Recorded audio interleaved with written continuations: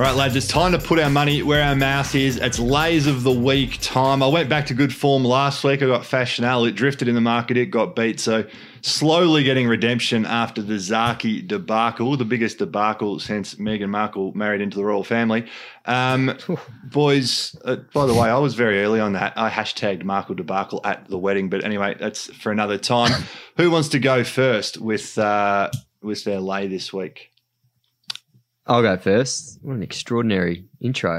Didn't think the royal wedding would get a mention, but here we are. Fitzy, I'm going with a horse who you, I believe, said was in the top 3 in the country last year, or potential to be top 3 in the country. Could be wrong. Might have been top 5. Anyway, I'm going with Rubisaki as my lay. Race 5, number 8. $3.60 chance, so it's not actually favourite. It's Yulong January is the favourite at $3.20, but Rubisaki is obviously a close second favourite. People say you back mares in form. I think it also goes for avoiding mares out of form. She's lost the plot a bit, this mare. I know her run, I think it was in the Sangster in Adelaide, was quite good. She sort of returned to something close to what we've seen. She was only a length off, 1.3 lengths off Instant Celebrity, but that was her only good run in about 5 or 6, and she was just awful last time behind Brooklyn Hustle with no obvious excuses in the Proud Miss there. I think she needs it wet to be a factor. She's had 7 starts on soft ground for 4 wins and 2 minors. Her form on top of the ground is nowhere near as good, and it's looking like a dry track on Saturday. So I have to take her on at that price. I know her record at Flemington is very good, but those runs were when she was airborne and winning everything. She's not the horse that she once was, I don't think. Yeah, no, she's going horribly, isn't she? Even the fact that she was behind Instant Celebrity in the Sangster, well, it couldn't get past Sava 2XL in the Goodwood. So the question marks are out on that Group 1. I do like to put an opinion out there. I don't know what exactly I said. I can't remember. But I do remember saying I think she was a chance in Everest when she was a 3-year-old going forward to her 4-year-old years. So I certainly got that one wrong. You weren't on your Pat Malone there. She was looking Group 1 class, but yeah, the wheels have come off for whatever reason. The only question I'll ask you with her is this is, I'm assuming, the easiest race she's seen in quite a while. Do you think that helps her, or is she just going so badly yet? Obviously, you are looking beyond her, but sure, is it the last chance saloon, or have you already given up on her? No, I've given up on her.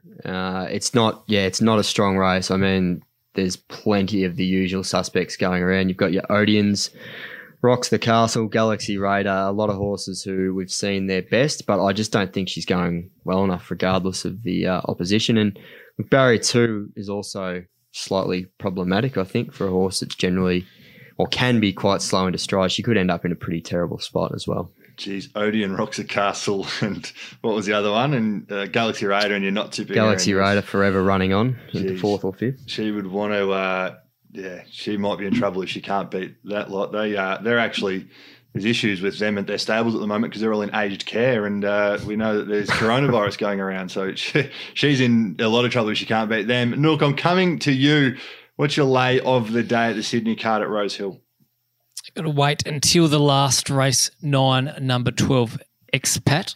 Now, granted, a couple of things in her favour here. There's not a lot of speed, so she can take up the run if she wants to, or she'll be close to the lead at least. And she's second up, so I expect there'll be some improvement from her first up run. But there has to be improvement because she had her chance there in the Denise's Joy, enjoyed a good run just behind the leaders.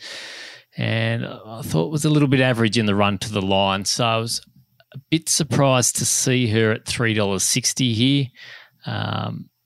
She's in with a chance, but I would expect she'll be drifting from that quote by Saturday. Even if she starts at longer odds, you've already done your job there, Nook. For my lay in Queensland, I'm going to race 3, number 5 at Eagle Farm. My initial lay was scratched, so they obviously read my mind and didn't think it could win. So well done to Connections there. Race 3, number 5, Bold Style. This isn't a race I'm overly keen to play in. It is quite wide open. It's about $4, $4.20. This horse It is the favourite, so I am still laying a favourite. But I haven't got it in my top 4. Now, I potentially could lay it to place, but after the Zaki debacle, I just want to get a couple back, to be honest.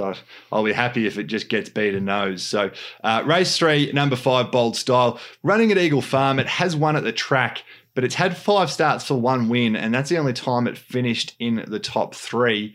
And the other thing, Bold Style, it is only a 4-year-old, but it's had 5 career wins. 3 of those 5 have come on rain-affected tracks. And as we know, Eagle Farm will be bone dry. So has won at the track before, but I'm just wondering if it's a bit of a false favourite. I mean, the reality is Boom Sarah, I've got in my numbers, hasn't won for over 870 days since winning the Magic Millions 3-year-old Guineas. But I'm giving McEwen in that race a $10 chance,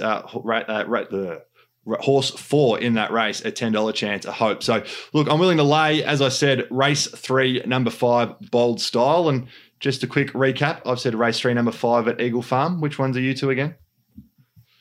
I'm race 5, number 8, Rubisaki. And I'm race 9. I don't have the number in front of me. I think it's around number 12.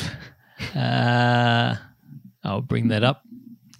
Professionalism Race at its best. 9. Just pad number 12, Expat at $3.60. Fair enough. Well, good luck to you guys. Hopefully we can go and get a clean sweep this week. We've generally been around the mark, and it's probably been one person per week who's been letting us down. So at this point, I'm just hoping it's not me. Of course, all our full previews, tips and analysis and more are out on punters.com.au.